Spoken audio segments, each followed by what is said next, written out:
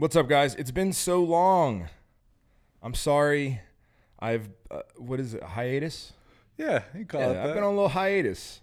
Been out doing my thing, running in the fields, staring into the sun with no eye protection, not wearing a mask, doing all the things that are going to kill me.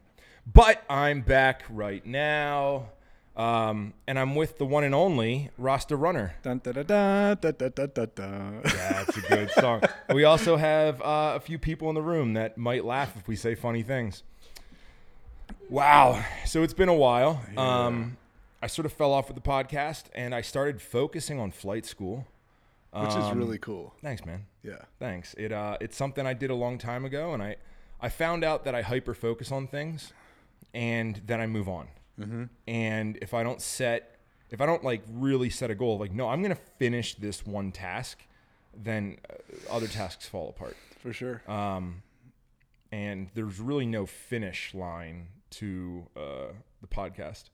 So it sort of fell off to the side, and I've been focused on that. So I've been flying and doing ground school and everything like that, 3 to 4 hours a day, plus my normal workload, plus training. So the podcast is sort of fallen by the wayside. I think that's really cool, man. As somebody that kind of grew up with those ADHD-like tendencies, I can appreciate singular focus because it's something that I would love to be great at.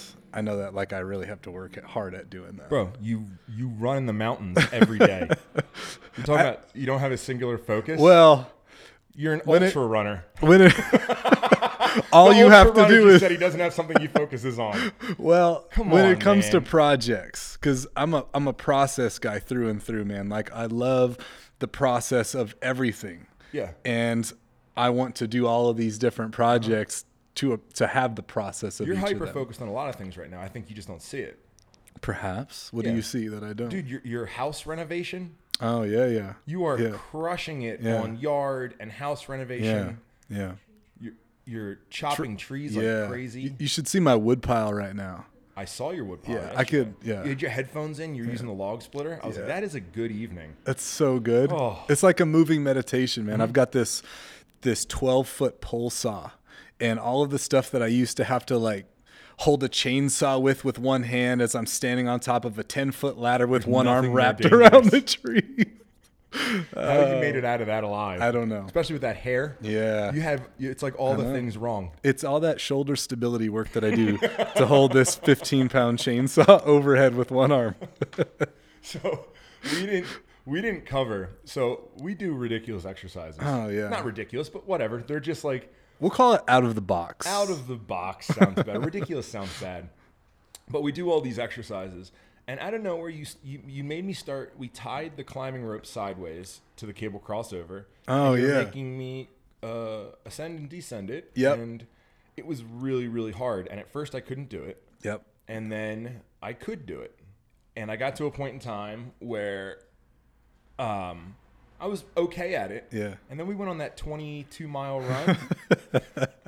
So we run 22 miles, and we get 8 miles in. Yeah. And there's a bridge, and the bridge is out.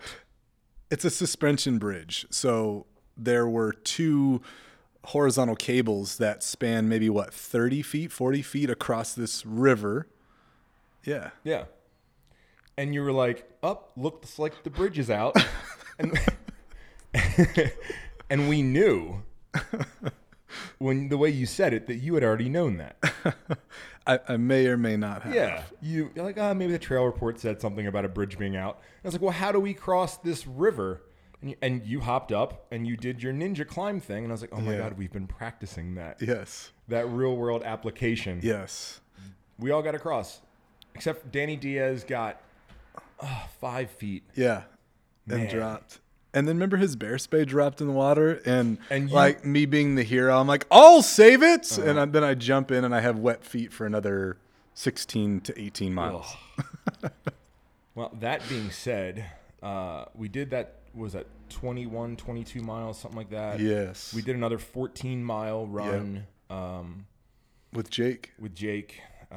It's fun. It's fun running and watching people come along and then them just get destroyed. Oh man! I told you that. Yeah. I said that's what I love about this. I love that I'm just good enough where I can like hang in the center. Yeah. You're obviously our leader, our little cult running leader. And then there's me, and I fit in really nice, and I can just like, and then there's somebody that we bring along for the first time, and they're just getting wrecked. Break them And as off. long as I beat them, I feel great about myself. Well, as long as I beat you and them, I feel great about myself. Well, yeah, so. you're just running. You're like, you're the super runner. But since then, you peer pressured me. Yeah, I did. And we were in Salt Lake City for FitCon, which, if you guys missed FitCon this year, FitCon was awesome. Oh my gosh, that was so cool, man. It was a really, really cool event. I'm a fan for life. I will always go. We're doing to a them. lot more. We're doing one in Texas. We're doing one in Arizona. We're taking FitCon. We're going to take over the expo industry. Good. I think we, Dana, Keaton, all the other influencers that came, Dallin, we sort of, I think, figured out a recipe that makes it really, really cool. And we're going to make it better. Yep. And I've been to several expos, but FitCon was so different and so unique and so fun that it blew every other one that I've ever been to out of the water. I like that. Absolutely. I like that. Yep. Well, at FitCon, we were, it was like Friday night or Thursday night, whatever. Yep. And we were getting IVs, which was the theme of the weekend. It was like, we have to stay hydrated. Yeah.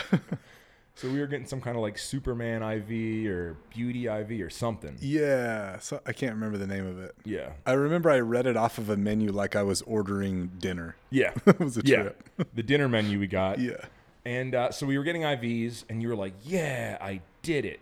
And I was like, what'd you do? And you're like, I just signed up for a 100-mile race. And I've heard people talk about 100-mile races before. And my thought has always been, why would you do that? Yeah. Like, I don't understand. Yep. I look at it as you're going to destroy your physique because the physique that I like can't run 100 miles. And I think of all like the pain, and I think of all the time you have to spend to run, and it just, everything seems miserable. Yep. You know? From start to finish, for sure. It's hard to see any upside to it. The For training, anything, I don't see an upside. And my whole life, anytime I've ever heard anyone even running like a marathon, I thought it was crazy. And then hearing them run 100-mile just sort of seems crazier. And when you think about like the human body itself, yes, it's capable of some amazing things, but historically, we weren't built or designed to run that kind of distance. We weren't. No. We weren't. We were meant to walk that kind of distance, low impact over a long period of time, but not run it. Yeah. So yeah, it can be miserable, and it probably will be at times. Yeah, at times. I like that positive outlook. So you did that. Very happy for you because you had a few races canceled.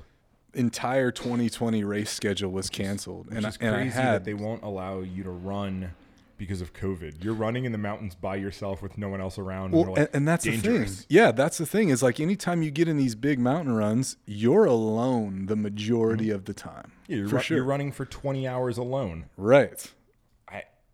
But I guess it's a crazy time. Everyone's extra scared. And I think it's just easier just to err on the side of caution so you never get blamed for anything. Sure. Which is why FitCon was so dope. We got capped at 6,000 people a day. We held an outdoor expo. All the influencers met. We all signed for 4 hours. To be honest, we hugged everyone. Yep. And I've just been waiting to come down with the COVID. I came back and I told my Drew just had a baby. Yeah. And I was like, hey man, like I guarantee I have it.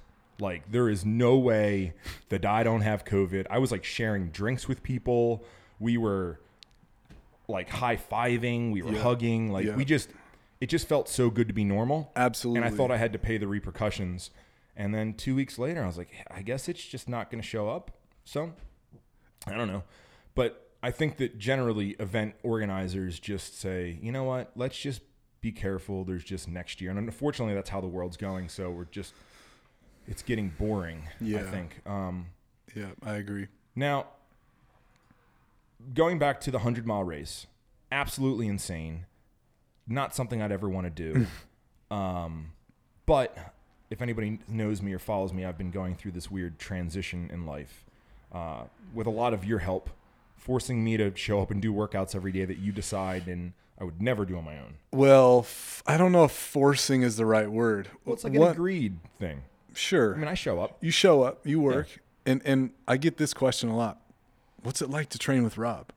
Well, you kind of just show him what to do, and you just kind of go after it, which is cool. So I don't know if force is the right word, but really like it's cool to just be like, hey, here are the things that you need to do if you want to be able to do that. Yeah. And your mentality is, okay, cool. I'll just go and do it.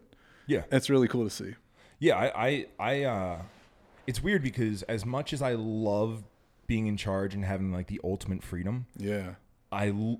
More than that, I feel like I love taking orders and executing something. Hell yeah. And it goes back to sports. It goes back to like high school, like, oh, we're going to run suicides? How many? Okay, cool. When I'm done that, what do you want me to do next? And just execute, and then try to beat everyone else around me. And I just love it. Absolutely. And I've grown up, and I think one of the biggest things in my life is I don't take orders from anyone anymore. Like, I don't really even take advice. Like, I literally have to make all my own decisions, do what I want, and there's a lot of pressure to that, and it's heavy, and it's stressful. It keeps you up at night. Like, it's just, you have to figure out your life. You're accountable for everything that happens. My friend just posted, and I just reshared it. Everything that happens to you is your fault. It's like the best way to just like alpha take control of your life. Like, you're like, ooh, I got sick, my fault. I got the flu, my fault. I got a flat tire on my car and I'm not prepared, my fault. It's on me. I hit traffic on the way to work. I could have left earlier. This was my fault. Like, just ultimate accountability. Yep. And it does. It makes you feel really, really cool. And it wipes away all of the victim mentality. And there's something that is really stressful about that because, everything is your decision, your fault. But then I do miss just someone else tell me what to do and I'll execute. And it's almost like it's not stressful at all because it's like, I'm not making the decisions. He told me to do that. Like I did exactly what he said as well as I could. So it's like complete reversal of roles of how my life goes. And it's really, really nice. No doubt. That being said, I've learned to appreciate the hard things.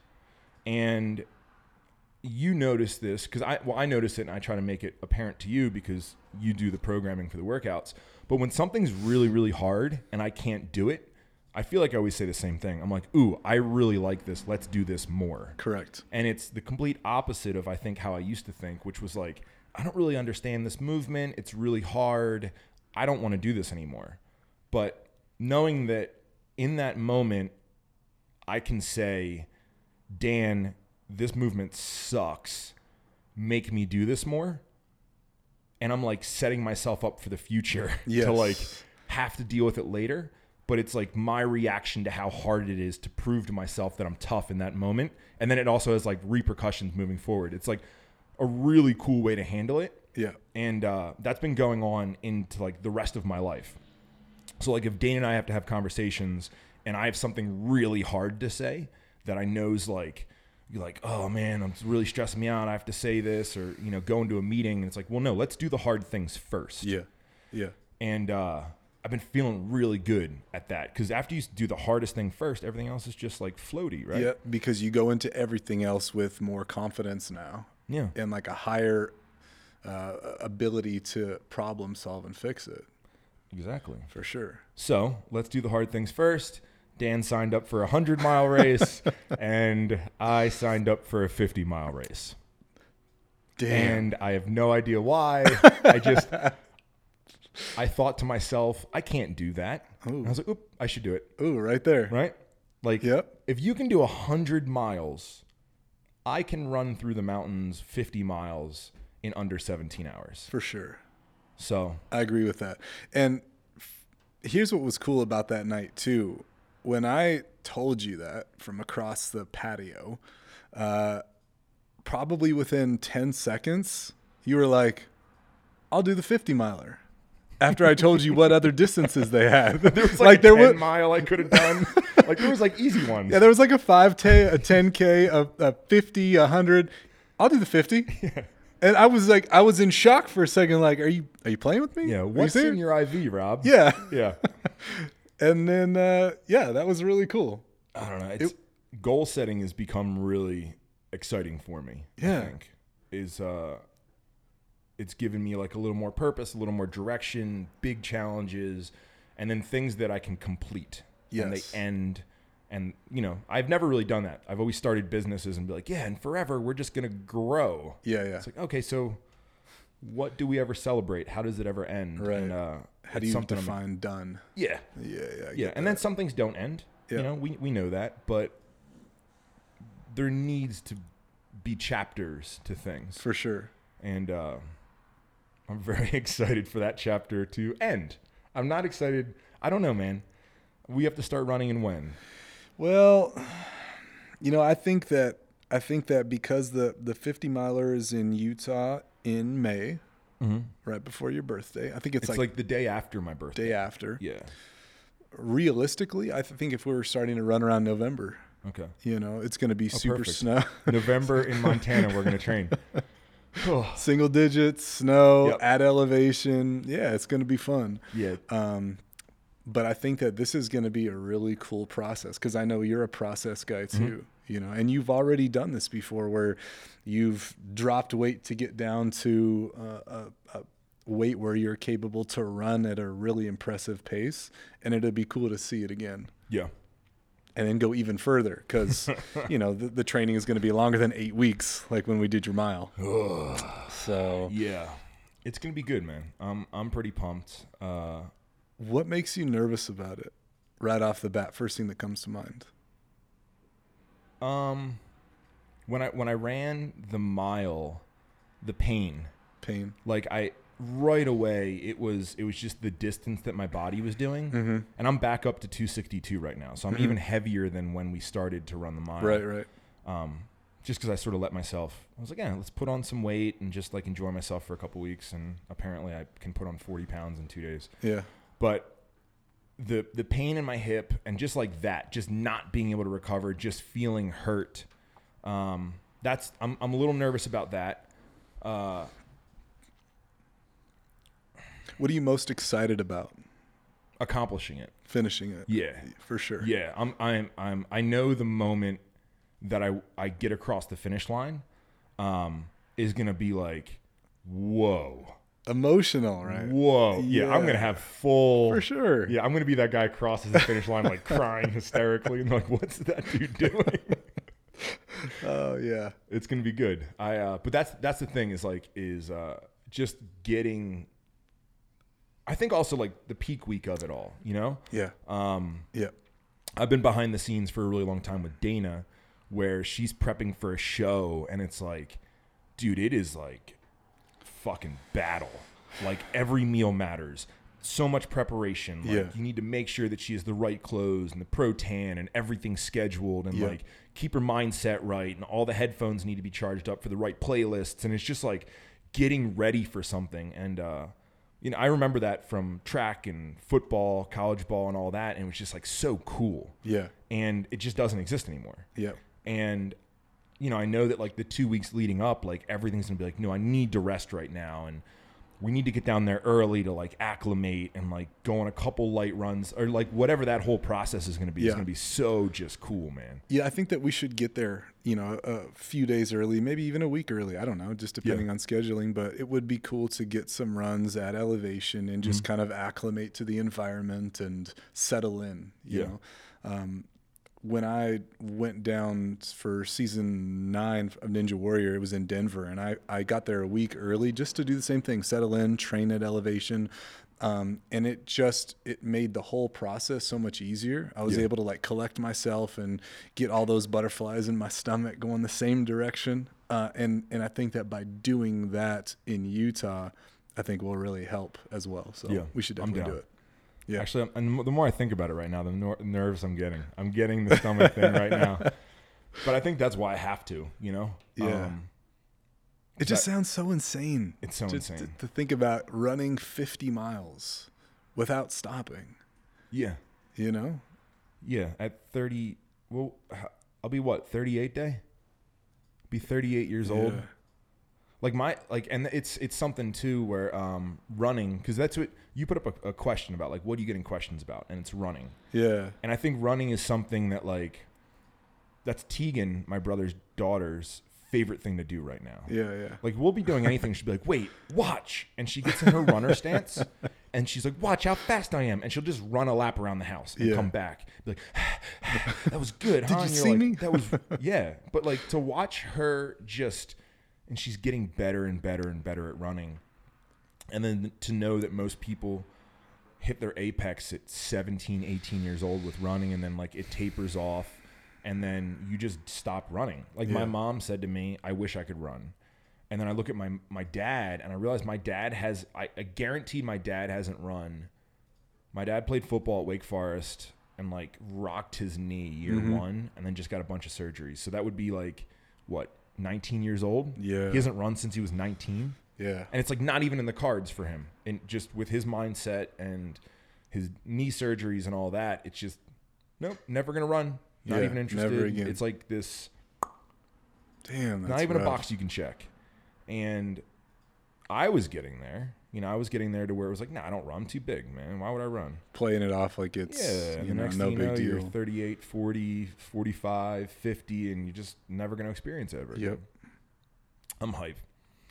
Yeah, it's going to be cool, man. I think that one of the things that I grew up with is running when I was a kid used to be one of my favorite things too. Like when I was a little kid, I lived on this this block, just like a neighborhood, and during 4th of July's we would have block parties. Do you remember block parties? I never had block parties. All right, so block parties, for those who don't know, if you live in the city, they basically block off each end of the street where the roads intersect, and everybody comes out onto the street and barbecues and parties and whatever. So we would have these block parties, and the kids would get together for foot races at the block party.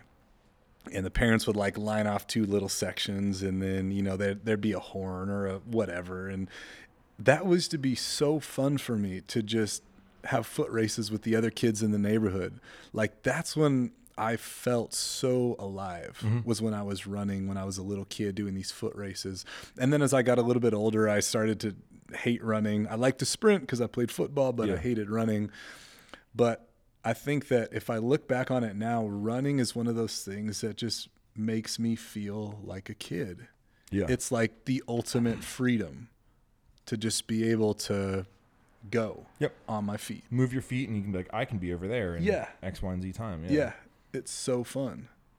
Yeah. I like it because I'm not good at it. And I'm starting to pick out the things that I'm not good at to get better at. And that's... Which is something that we should all be doing more of. No doubt.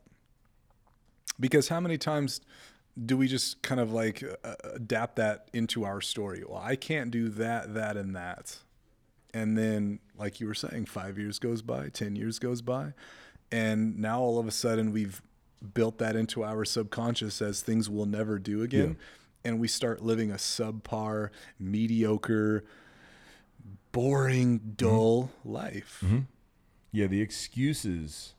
I have one right now that's kicking my ass. What is it? So when you do your private pilot's license, you generally have to fly 40 hours. Okay.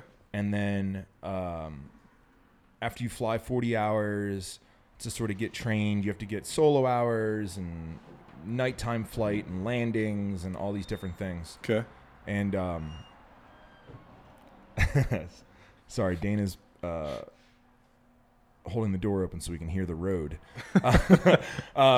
So you have to do all these things, and then you have to take a practical test where you fly with an instructor, and they, like a driving test, but in the sky in a lot more detail.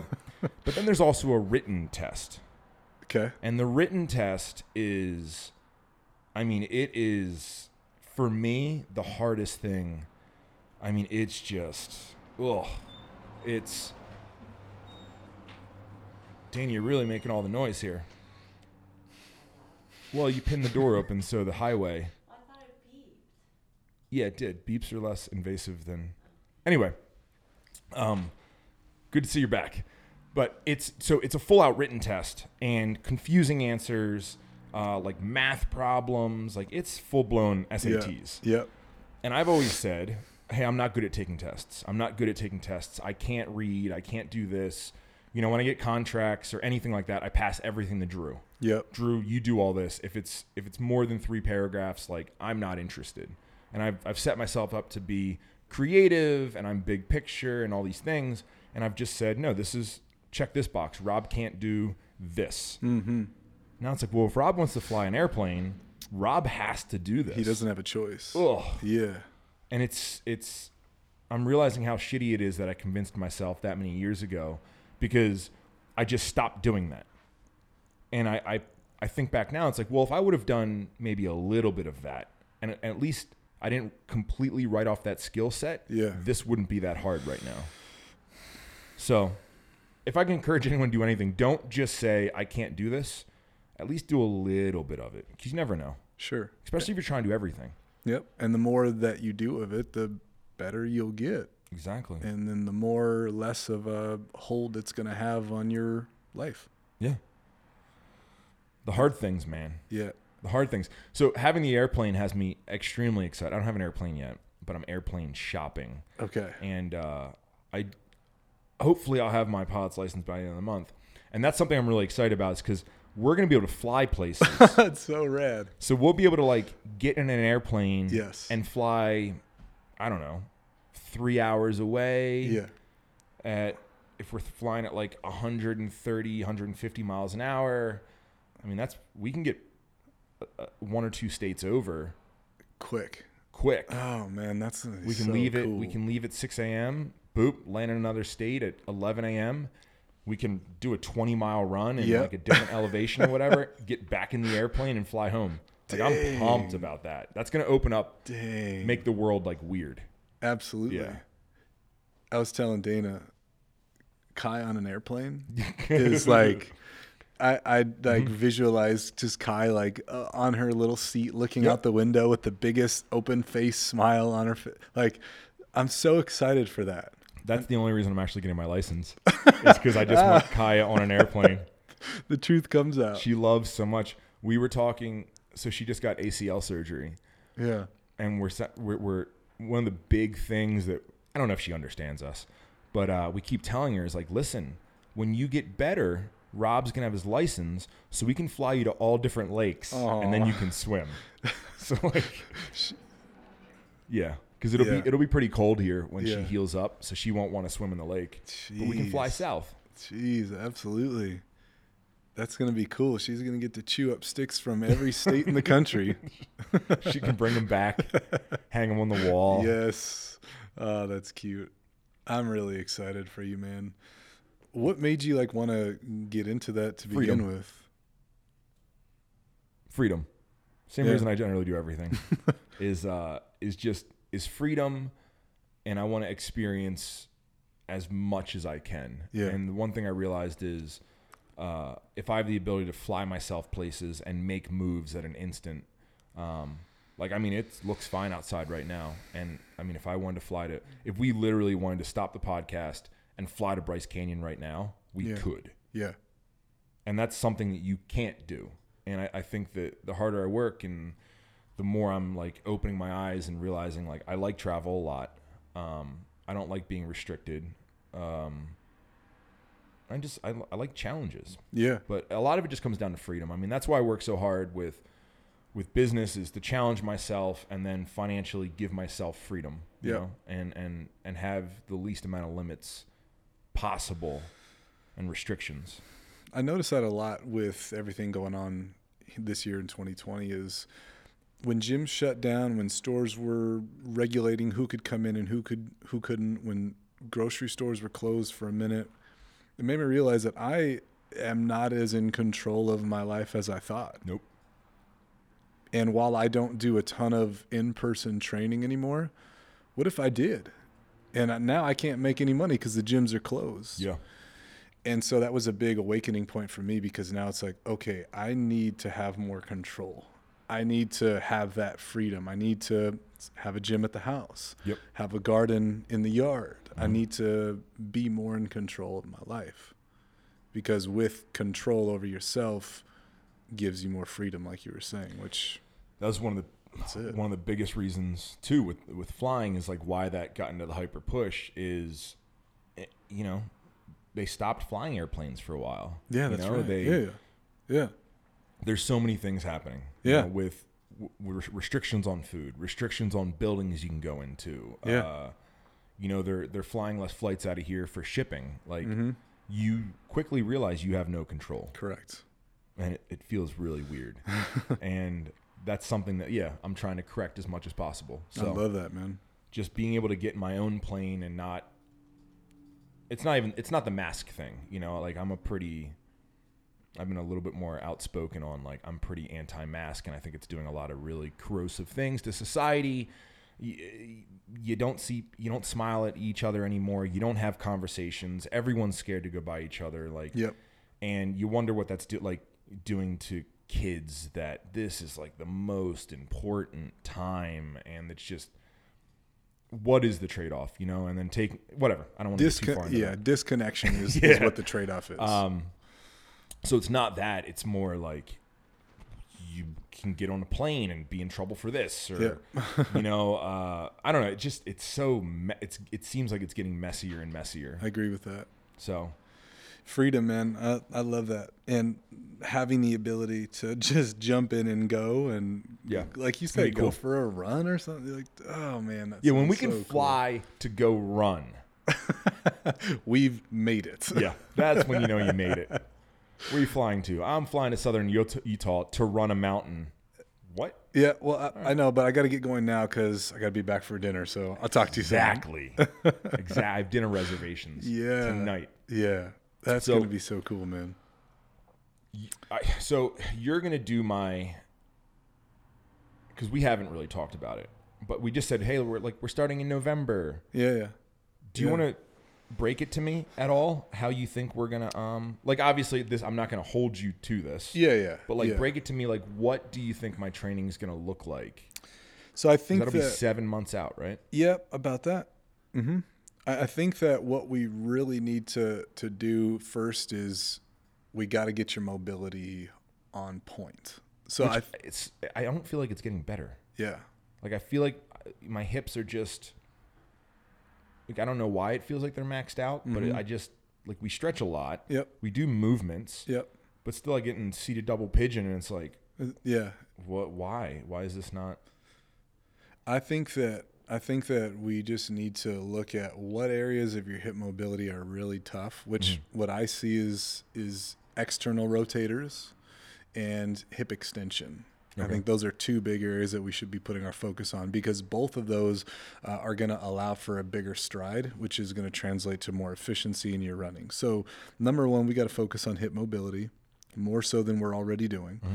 But then if I look at what type of training is going to be best for you 7 months out, somebody who's going to be probably around 250, 260, well, we got to make sure the base pace is down. And for those that don't know about base pace, for ultra distance runners or athletes of any kind there in the ultra range, the majority of your training, 80% of your training is going to be at this base pace, which means you're going long distances at a really casual pace. So for people that are trying to figure out how do they start, this is going to be the majority of your time. So you'll probably be running 6 days a week. It's a lot. And probably 3 to 4 times a week are going to be those base pace days where you're just running distance at a really boring, slow pace. I don't mind it. Yeah. I mean, I liked when we ran the mile, the base pace days, I liked them. Yeah. Because we were running, 8-9 minute miles. Yeah. Which isn't, that taxing. And we would do that, or we'd run 35 minutes, right? Yeah. 35 minutes, and we'd do 4.5 miles ish. Super casual pace. I liked that. It always felt good. It always, Yeah. So for my base pace, I know it's not going to be 4 or 5 miles. Yeah. At a 9 minute, 8 minute mile pace. Yes. What are we looking at? It really just depends on the terrain, because all of these miles will be mountain miles. They have to be. So when you're looking at running in the mountains versus say running on the road, you don't base it off of mileage, you base it off of time, because every mountain is different based on where you're at. So it's just easier to use that as a metric. Gotcha. So base pace days are going to be anywhere from 60 minutes to 90 minutes. In the beginning, I think that we should do more just 60-minute sessions. And as we build up towards the race, we'll get into the 90-minute range. So those base pace days are going to be 3 to 4 times a week. Outside of that, we're going to mix in some tempo training. Tempo training is really important because it teaches your body to use oxygen more efficiently, which is going to come in handy in sections of the race where you may look down at your watch or whatever and realize that you need to speed up a little bit so that you're on pace. Yeah. You're going to have that extra gear to shift into. And I think that's a lot of times what most people neglect in training is tempo stuff, because maybe they just don't know how to do it, or maybe they don't understand the importance of it. But having the ability to shift into a higher gear to move quicker on demand is absolutely necessary.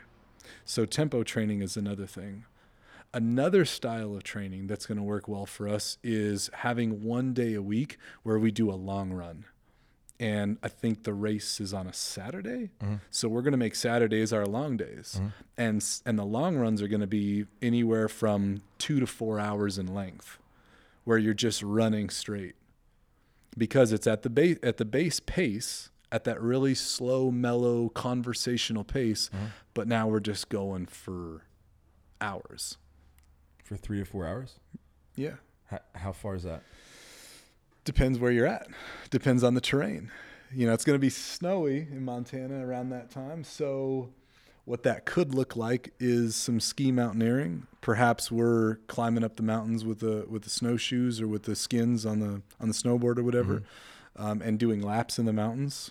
If it's a mild winter, we can go up to Glacier Park and we can run endless miles up there at elevation. You know, it's just going to kind of depend. But those are going to be 3 of the main ways that we train for this. So no treadmill work. I mean, it's interesting because you could do on the treadmill. Yeah. But you could also just dress for the weather and go outside. Yeah, I'm fine with that. Yeah. Yeah, I'm just curious. And the other thing too, and if all you have is a treadmill to train on, do it. But the thing with a treadmill is you have a belt that's moving the ground for you, and all you have to do is step. So you're not really getting that propulsive benefit, that propulsion from pushing off of the leg, using the hamstring, building the Achilles, building the endurance in the quad and hamstring. So it's not as efficient. Yeah. I notice the air tread is a little bit harder. For sure, it is, because of the curve, right? Yeah, the curve, and you're the one moving the belt. Correct. But at the same point in time, all you need to do is put your foot higher. Yep. And it just gets faster. Yep, for sure. So. Yeah. All right. So that's how we'll do it, you know, and I think for those that are listening that are like, well, you know, I want to run more of these races at elevation. I want to run in the mountains, but I just live at sea level, or we don't have mountains. I totally get it. Because when I was living in California, there really weren't any mountains around us either. And what I saw a lot of the ultra people doing was they were training either on treadmills, or instead of focusing on pace, they were focusing on effort.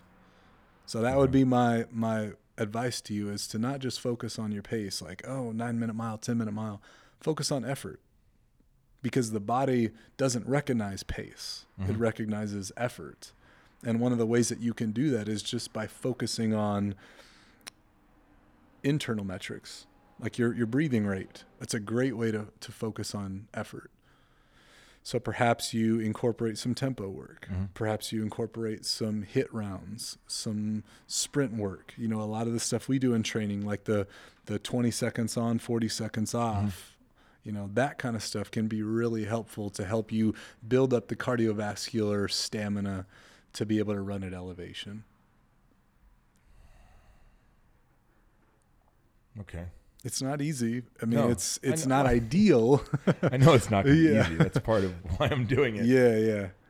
But this is going to be really cool, man. So pretty much, let me think. So 50 miles. Yep. there's a time out. Yep. So like you can be too slow and they just sort of like, all right, bud, get out of here. Yep, pretty and much. And that's 17 hours. Yep, 17. So it's 2.9 miles per hour. So pretty much 3 miles per hour, which is a 20-minute mile. I've already done like all the math. So it's a 20-minute mile. Yeah. My hike pace, my aggressive hike pace with Dana is like mid-20s. Okay. And that's not stopping. You know, that's hiking straight up a mountain. Like that's pretty much, we've done faster, but that's our pace. Yeah. I just don't want to get cut off and then make sure that I complete. The other thing that I started thinking about was like, wait, so let's say I do in 16 hours. Eating, drinking, food. Yes. My headphones are going to run out of energy. Like there's so many things that I didn't even think of, right? Yep. You said the other day, you were like, oh yeah, someone to stop and you can change your socks. And I was like, wait, change my socks? Like I didn't think of any of this. Right. Or you said change your pack too. Yeah. And I was like, change my pack. Perhaps. Yeah, you may have to. Ugh. And there's a lot. And that's what's so cool about running these kinds of distances is there are so many little things and knobs and buttons that you get to twist and push in order to figure out what works for me. Yeah. And it's going to be really cool because you're going to get to learn more about yourself even and how your body works by starting to run longer and longer distances. You know, full disclosure, I've never ran 100 miles in my life. I'm a nobody. I never even thought to ask you that. Yeah. What's the nobody furthest does. you've ran? Oh my God. You're a fraud. Well, no, I guess I never even thought of it. You were Yeah. like, hey, I'm going to run. Because I remember when you told me, I was like, wow, that's crazy. But then they all got canceled. And I guess I never even realized that. What's the farthest you ever ran? Well, let me say this. I'm a nobody in this sport. Nobody knows who I am. The furthest I've ever run was 2 days ago. I ran 37 miles in Glacier National Park. Okay. Prior to that, the weekend before or 2 weekends before, I ran 32 miles. I don't know what 40 miles looks like. I don't know what 50. Forgetting that this is new to you. This is all new to me. Yeah, this is all new. And I'm learning so much every new run that I go. I try to push my distance up just a little bit, and I'm learning so much right now. And it's really cool, you know? So running was something that I think I mentioned to you is I never liked to run. Like after I got out of, you know, like high school-ish, I didn't like to run distance. It was just hard and boring. And so I just didn't do it. But I've kind of like resurged my appreciation for it. And yeah, I'm new to the sport, man. Jeez. I know. So this is going to be cool. It's going to be a lot of fun. Man. Yeah. So you've never even run as far as I'm running. No. This is crazy. Well, and that's the other funny part too is I'm running a 100-mile race before I've ever ran a marathon race. I've never even ran a race. Yeah. I never even thought to run a race. I never even thought like, hey, maybe I should start out with something smaller. No, you just go for it, right? Huh. And we'll figure it out along the way. I mean, yeah, you know, I like it. I like the idea of just going for the big thing right away, and whether or not it ends up being the best thing ever, whether or not I podium on this first race, to me that doesn't matter. I think that running 100 miles is just something that I want to complete because I used to not think it was possible. I remember doing a podcast with a friend of mine, and he's like, oh yeah, I ran a 50-mile race. And I was at the time thinking, 50 miles? Are you insane? Because I was only running like 10 miles at that time. But what's interesting about that is the more and more that I push, hitting the 32-miler, hitting the 37-miler, it's like, oh no, I'm like right there. I mean, that's realistic. Yeah. You know, that's within reach. And I look at 100 miles now, and my thought is this: 100 miles isn't that far. Yeah. It's not that far if you break it up into sections. Okay. So what I do when I'm running any kind of distance is I break it up into 10-mile sections, 10-mile blocks. I just got to run 10 miles right now. 10 miles is easy. I could run 10 miles with my eyes closed. When I hit the 10-mile mark, it's another 10, and then another 10, and then another 10. And by breaking it up into those sections, for me at least, 100 miles isn't that far. And I think that with you, when you're running this 50-mile, it would be important for you to start breaking it up as well. How will you break it up? So when we ran Gunsight Pass, and that was like 21 or 22 miles. That was such a good run. I was thinking it was going to be 20 miles. And playing football and running the mile in high school. Yeah. I just broke everything into quarters. Yeah. So it was lap 1. Yep. I was familiar. Lap 1 feels good. Yep. Lap 2 is sort of like a blur. Yep. Lap 3, you're realizing that like you're falling apart. And then lap 4, you're just superhuman. Yep. And I feel like that's the same thing in a football game, the same thing everywhere. It's like, it's that 1, 2, 3, 4. So that's what I was breaking it up to, that 21-mile run. And, you know, the first 5 miles were so easy. Yep. So easy. I was like, and the whole time I was thinking, I was like, I'm going to come back and run this by myself for time because I'm a fucking monster. Yeah. And then the next 5 miles came, and I remember being like, this is straight up, dude. Like, this is straight up in shale, in heavy vegetation, like super tight single track. Yep. And we're at like 6,000 plus feet. Yeah. Yep. And then I don't even know what halfway was, but we went down a little bit, and then after we went down a little bit and then back up, that's where I got my ass kicked. Yeah, up to Lincoln Pass. Yeah, because the down felt really good. Like, just I think So the down part, I took off. You were gone. I felt like a child. I've never, dude. My high knees, my foot placement, like my vision blurred, and like my feet knew exactly where to land, and I was like decelling at the right. I just felt. You just in flow. All the training, and I got to this waterfall, and then just started crying. I like was yelling like yeehaw and just like making noises. And then Dana called me up and she's like, "What are you doing?" I was like, "I just feel so good." So I have a video of that. I was filming Jake, I think, and I'm filming him. You're filming Danny, or I was filming Danny. That's right. I was coming up on that waterfall, and I heard a man scream, and I knew the waterfall was there, and I thought, oh my God, Rob fell in the waterfall. Rob's rolling down the mountain into the lake. And I get down there, and you're in tears, and you're just like, you were okay, obviously. Yeah. But then I just realized, like, whoa, he just, he just even tapped even into running, something. When we first started running, I couldn't run downhill. Right. And that was something like you were like, all right, run down. And then you like taught me how to run downhill. I was like, I know, man, I get how to do it. I can't though. Okay, bro. And you were like, all right, man, you're just going to walk. Yeah. And it's, I mean, when I was younger, I used to live for running through the woods. Absolutely. High knees over logs. You just felt like you were in a movie, dude. It's like, the Logan movie, the Wolverine movie. Oh yeah, where he's running through the woods just like, and you're just like super athlete. If you can run through the woods like that, and I can, but I'm super slow now. And then going downhill, like my knees, just the weight, and dude, everything came together. All the training, all like the hand-eye coordination, and I was just like, I am the fastest man in the world. Yeah. And then we had to go back uphill, and I was just rocked. Yeah. Rocked. But so that was like halftime. Yep. You know, and then going down the backside, Dana was pretty injured at that point in time, and I had to like get her through it. But yeah, thinking now, it's like, okay, if you tell me run 20 miles tomorrow, literally no problem. Yep. Can do that. Whatever. Yeah, let's go. Yep.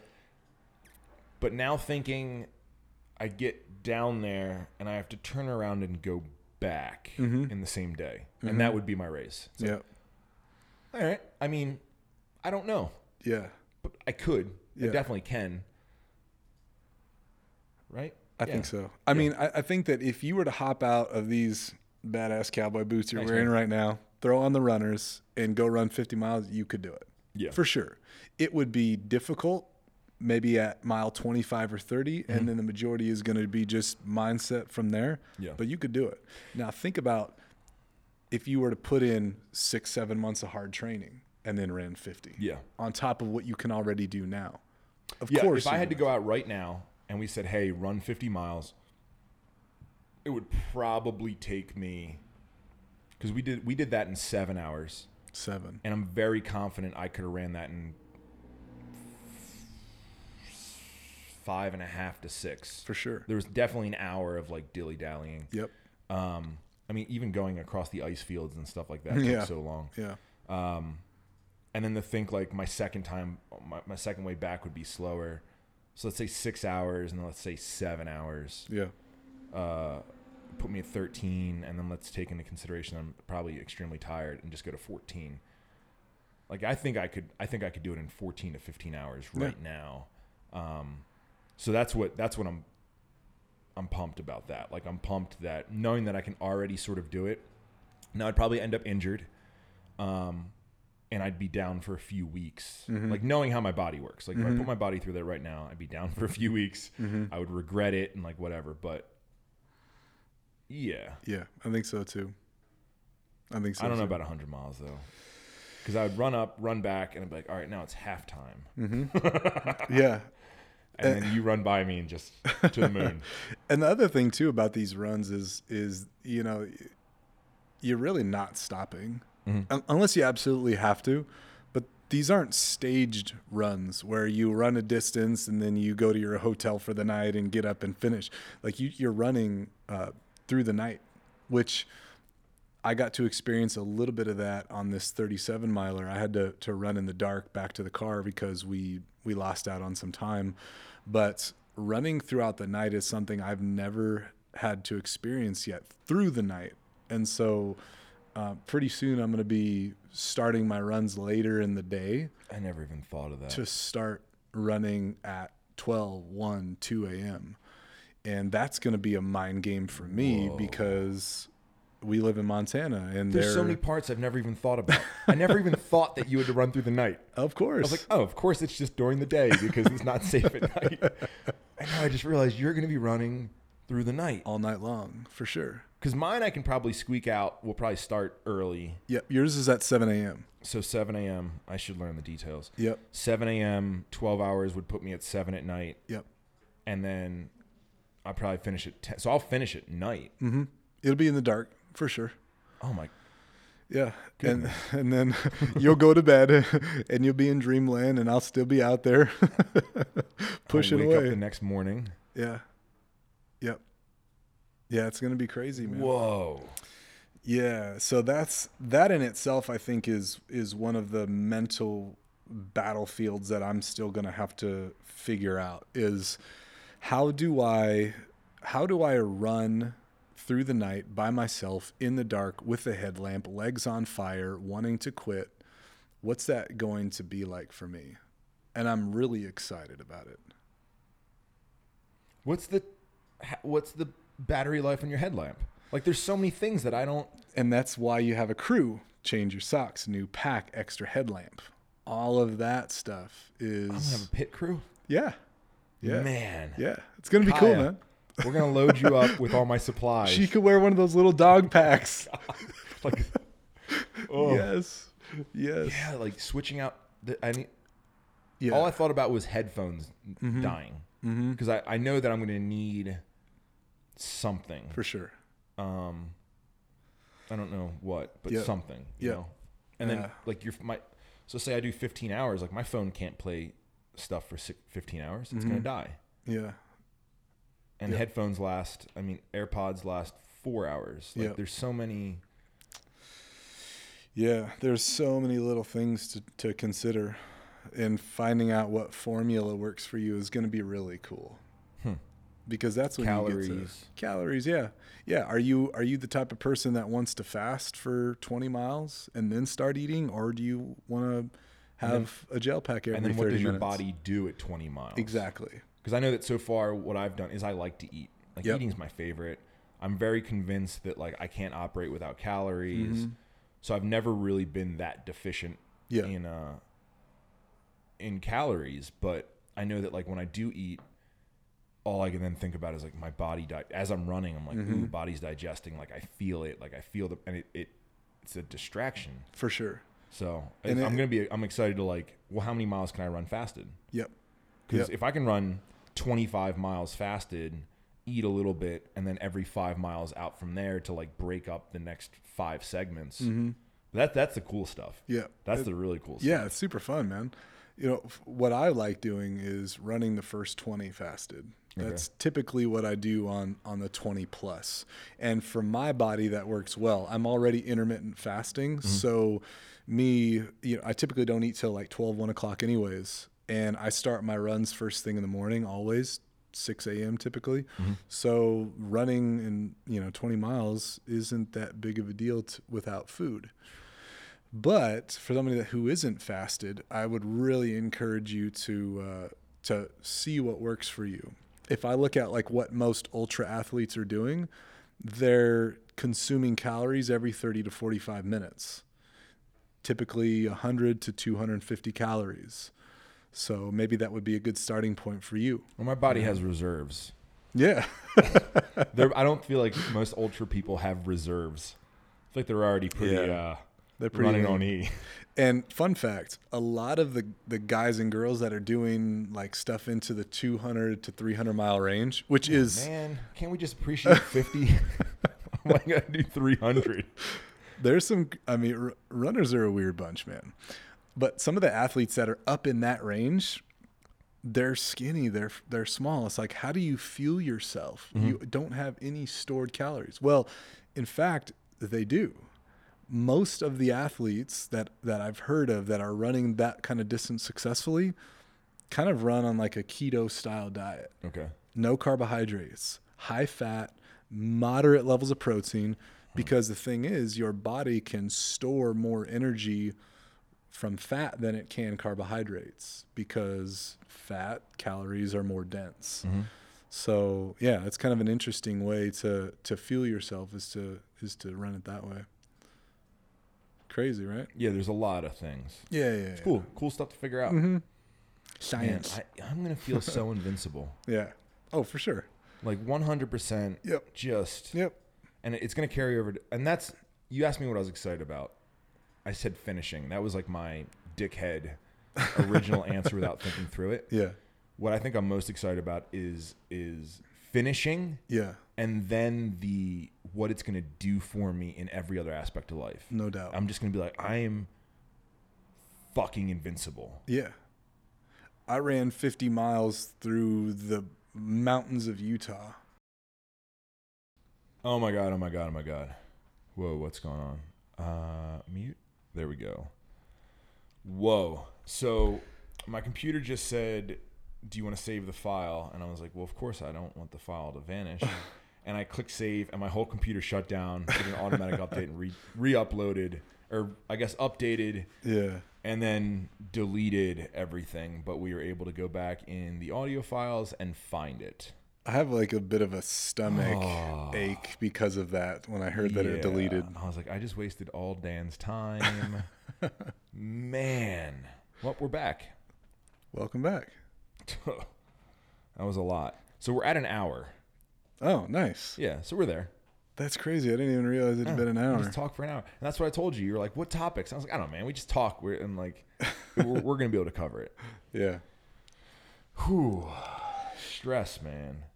Stress. I would have had to record an outro and just been like, hey, listen, so guys. 2020 is weird, man. Weird stuff. See, that's something that I don't like. What? The whole 2020. Like, dude, this year's been awesome. It has. Like, I've made so much progress, so many good things that have happened, mentally, physically, business-wise. Like, I'm doing great. A bunch of adversity thrown at me. I'm learning how to adapt to it. Yep. Making changes in my life based on, restrictions, based on, even not being able to travel. I've learned so much about, there's so much to do here. Sure. Realizing expos and events that I don't have to go to, that I thought I had to just because I've been doing it for 10 years. Just so many different things I've learned. I don't know. I feel like 2020 has been awesome.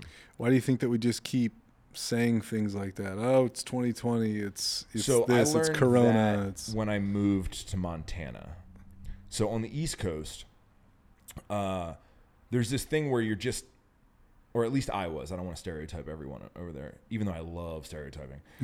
It's like my favorite thing ever. Favorite thing ever. What do you like to do, Rob? Stereotype, generalize.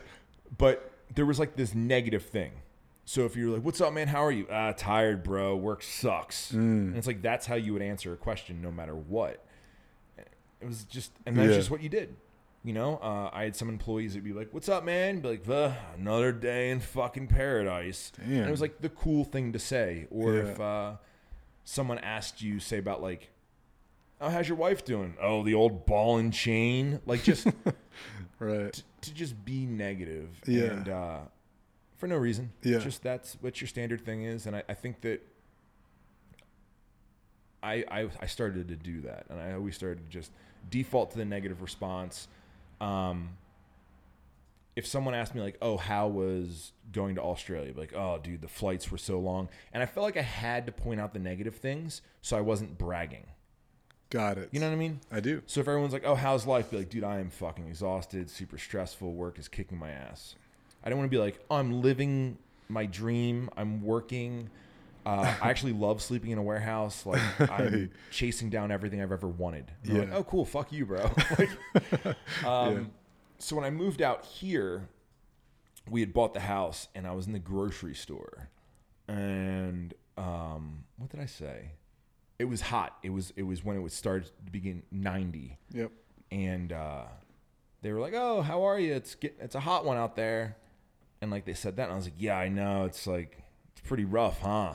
Like trying to identify with the negative thing, and they're like, "Well, no, I'm probably gonna go swimming. It's gonna be great." I was like, "All right, positive guy." And I have a few interactions like that where you ask everybody how they're doing, and they find the positive in it, and they say something great, and and I realized that's one of the reasons that we ended up moving here is a couple of those interactions where we figured out like, oh wow, we're like conditioned to be negative, and it's this like agreeance upon everyone that we'll just be negative, and we don't want to brag or make it seem like we're super happy or positive all the time. Sure. I don't remember why I was saying that. I was just asking, why do you think that we, the we as 2020 people, like 2020 say thing. that? I think it's just fun to bitch about stuff too. Yeah. It's fun to just be like, "Oh yeah, 2020, nothing goes right," and same thing. It's putting blame on something else, Deflecting responsibility. It's right. not my fault. It's the year's fault. Right. You know, I'd be crushing if it wasn't for this Right. year. I don't know, man. I'm building a home gym right now, and since we started, that's what I've been getting to. Yeah, it's Corona this, Corona that.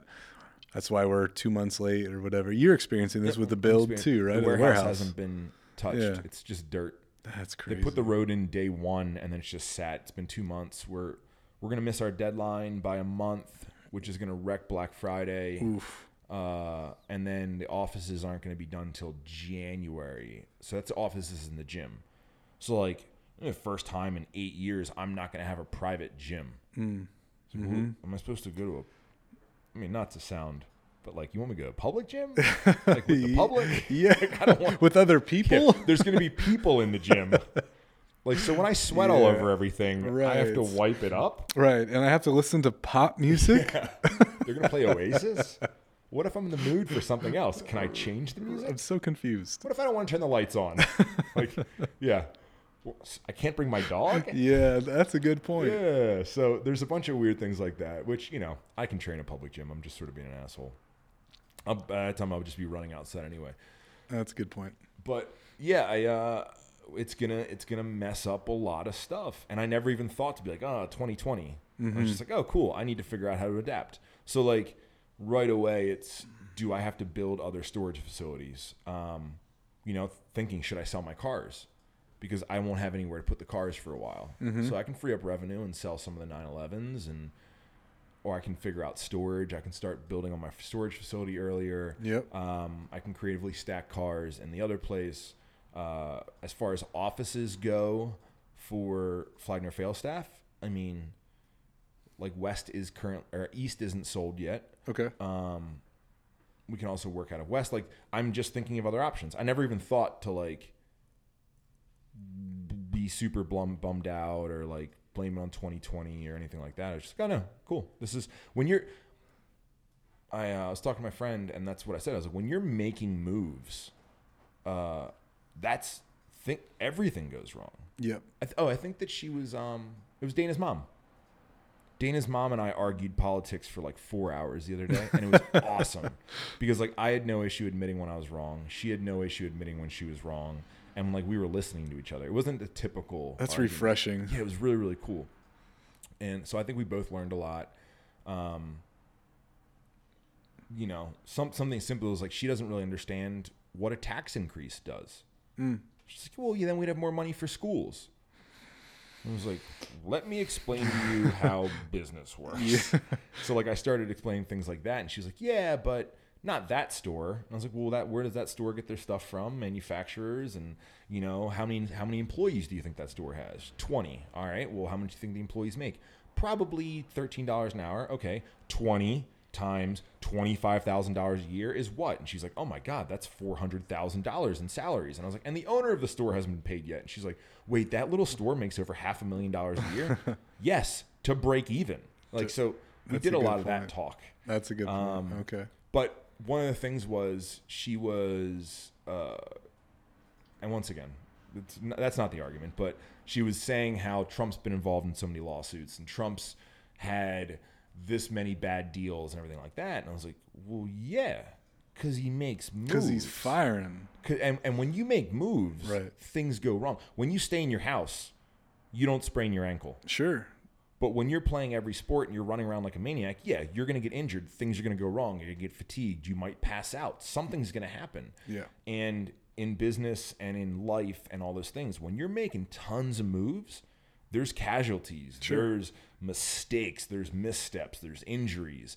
And the more you do it, the more mistakes you, and the better you learn how to handle them and everything like that. So yeah, the building was like, yeah, cool. Of course this is a mess. Yeah. Like, because I'm doing a lot of things. And yeah, I mean, that's why when I think people get hung up on the 2020 thing, I've been judging people really. No, I didn't just judge you just now, but I've been judging people really quick recently. Yeah. And then reflecting back on myself. Okay. Especially like our training that we do, right? Because it's really hard. Yeah, technical. It's very technical. It's very hard, and it's really easy to be like, my shoulder, or I don't have the right shoes on for this, or there's some way to get out of every single movement. Sure. And if you look hard enough. Yeah. And now that we've been like traveling and stuff like that, people are doing it, you know? And it's like, oh, well, this bar is too slippery because we don't have chalk. It's like, oh, yeah, there's your out. And I've been really paying attention to people's out and how they use it, and then they just get out of the situation, and then they feel okay about themselves. And bringing that back into myself and being like, ooh, I can't do that. Like, that is weakness. And it's not even like looking bad about that person. It's like learning from an outsider and being like, I can't do that. And so like a lot of times you're like, is your back okay? And I'm like, good. It's not good. I promise you.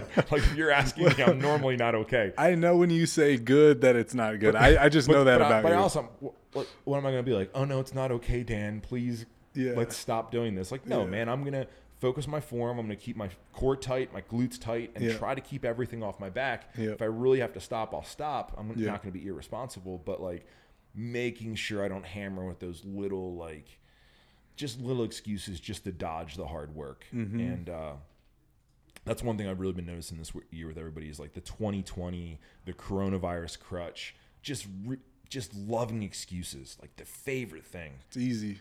And I don't want to use their excuse as my excuse. So, like, I'm not going to sit around and be like, well, the builder said that the steel company and the architect and blah, blah, blah. Yeah. It's like, no, team, this is what we're going to do. That's not what my team wants from me. My team wants me to have November, December figured out with confidence, and then just to execute. Yep.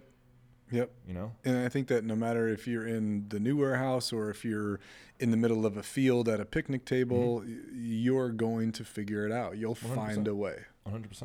Yeah. That was one of the things. Dana, you remember back in the day we always just had like little quotes that we told each other. And one of them was like, don't ever let them see you sweat. Like, don't let people see you flustered. That was like a really big thing for me for a long time was just act with confidence. You're always in control. Everything's always okay. And then there was points in my life where like I thought that showing vulnerability was a strength, like being able to admit that you don't know what's going on and all those things. And there's like an interesting balance of that. But I do miss the whole don't ever let them see you sweat. Mm-hmm. It was that was really like a really, really cool time in my life when I had that. I've gone through so many different like mentalities, but that one was really, really fun. When was this? That was more like the beginning. Oh, okay. The beginning when I first started to get employees and I started to like not really understand what was happening. So that's like 2010-ish? Yeah, like 2011? 12. Oh, Yeah, okay. Got it. Okay. There was also a fuck you kill everything.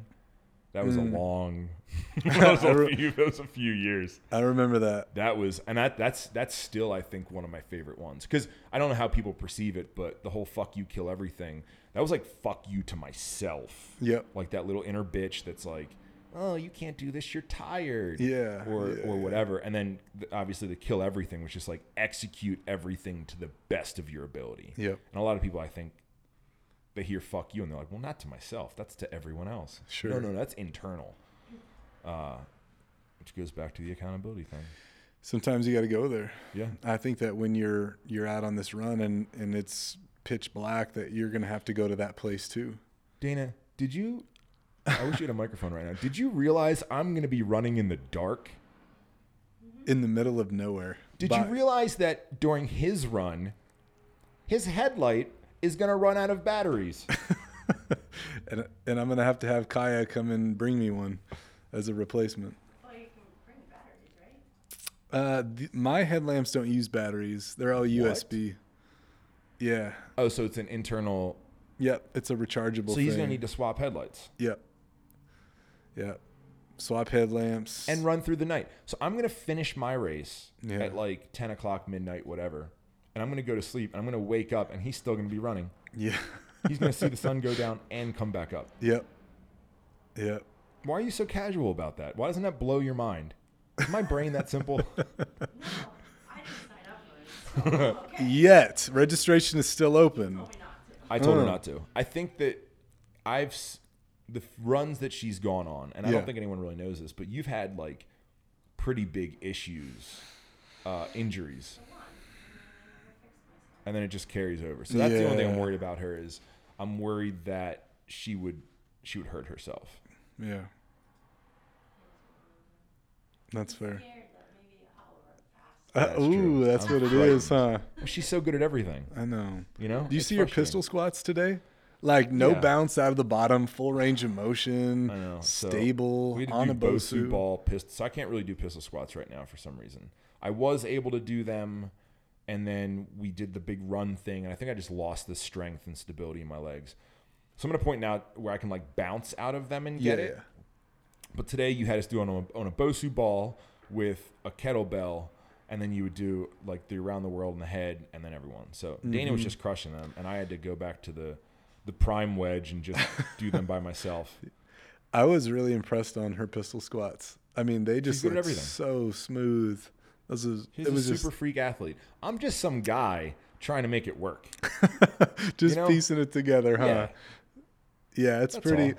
You know, and I was telling her about this when we were at FitCon. I think that I became a huge Dana fan at FitCon. Like, I love Dana, but I became a fan when we were training. It was the first day. And she yeah. was outside training with me, doing our functional, all that ninja stuff. She was doing box jump. She was doing box jump to pistol squat. Okay. So jumping from 2 feet, jumping up onto a box, landing on one, dropping it into a pistol and standing. Yeah. She went from doing all of that stuff to then going into the dumbbell rack with Flex and Brian Shaw and Big Boy and just hammering out bodybuilding sets with a crowd of people around her. Yeah. Going ham, like 150 reps or something.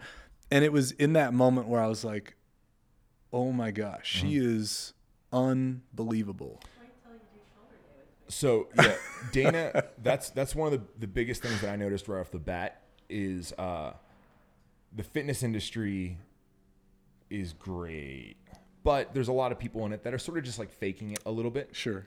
And we're not faking it, but just they look a lot different than they perform. Sure. And that was one of the biggest things I noticed was when you start meeting people in real life, how they never were really in the shape that they were online. Right.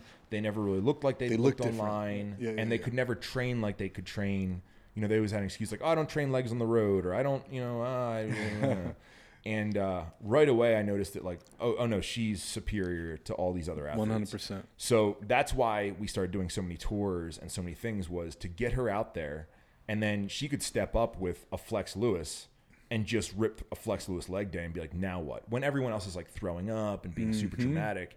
And I was like, oh, we need to make sure that she's in these environments. Yep. And that's something that recently she just hasn't been in those environments. Yeah. And that's why in setting up FitCon, I was like, oh, I want to make sure that all the influencers or fitness celebrities or whatever we're all called, were in an environment together where they can perform and get content, mostly because I knew Dana would just outshine everybody. Like, you know? Yeah. And I think that when you put her in front of people like that, all of a sudden they're like, oh, whoa. It's like, this is like a real thing. Like there's layers to it, right? That was really impressive. I was blown away. So we've done, thinking back to, we've done some seminars. Like, so Chris Gethin, huge fan of that dude. And he has some like really unique training principles that are just like max reps, mental game, he'll just destroy you. Yeah. And we used to do seminars in the UK where her and Chris Gethin, they'd bring in like one piece of equipment and they'd be like, all right, well, it's time for your seminar. And they'd have like a leg press and be like, all right, cool. And they'd do an hour on the leg press, and he would just get Dana to a point in time where, and there was 1,000 people in the crowd, just like, just dead silent, just watching. Yeah. There was one of the seminars we just did laterals. Yeah. And just like an hour of laterals, and then like, negatives with manual resistance. And people at first are like, oh, this is sort of dumb. And then you get like 15 minutes in and you're like, oh, she's still going. Whoa, this is crazy. Yeah. And how many seminars did we do where people just watched you lift weights? I think we've done like 3 in the UK. Wow. I cried on the leg press. I think I cried doing the laterals. You cry all the time. You're a professional crier. Not like because I was so painful. Yeah. Ooh, I keep forgetting that you don't have a microphone. That's fine. Relay that message. Yeah. I don't know what you heard there, but yeah, we've done a bunch of those where Dana just trains. Camps used to do that too. So I told you about the Warehouse Gym camps, which is where we sort of made all of the money to purchase and start the Warehouse Gym. Right. And that was like a 2-hour segment, because one of the things that we used to talk about was like false failure. You know what I mean? And there's this thing where, no, I can't do any more. That was it. That was all the pull-ups I had in the tank, or I can't run anymore. And sure. It's like, you can't run any more than that? Like, no. Well, what's going to happen? Are you going to die? Like, no, my legs just can't move. And it's like, come on, man. Yeah. Like, we've all seen those runners that like, they're getting close to the finish line, and you literally see them not able to run anymore. They hit the ground. They're like, now I roll. Yeah. That's failure. Right. And I think that bringing people to camp, that was one of the most intense things, was people would watch her do a set, and I always know that I can be like, all right, 10. And she'd be like dead. And if I say 10, we count down from 10. And just people are like, she's done, man. And just more. Just watch. And really, really showing what false failure, and that's in every aspect of life, Yeah, but it is cool to see in person. It's very cool to see wow, in person. This is possible right now. Because I always knew that Dana's done some incredible things. I know she's won the Olympia, first woman ever, which is amazing. But I didn't see that. I didn't see that firsthand. Yeah. But seeing the transition from funky Bosu pistol squats with me to wrecking 150 reps in person was just like took it to another level and showed me even what was possible. It was really cool. Which is exactly why she can't sign up for this race and destroy me. The truth is out there now. Now we know. Great. You like how I tried to play it off like I was concerned about her? I was like, no, I don't want her to hurt herself. Oh, goodness. All right, guys. Anyway, I'm going to wrap this up. We got some stuff to do. We appreciate you guys waiting. Very much. Daniel. Does anyone call you Daniel? My mom and you. All right, Daniel. Really appreciate you staying for after the workout. Always, man. And talking a little bit. I'm going to start recording more podcasts. I'm sorry. I probably have Dan a lot more because we train, and then there's this nice window right after that where we can talk. So. Yep.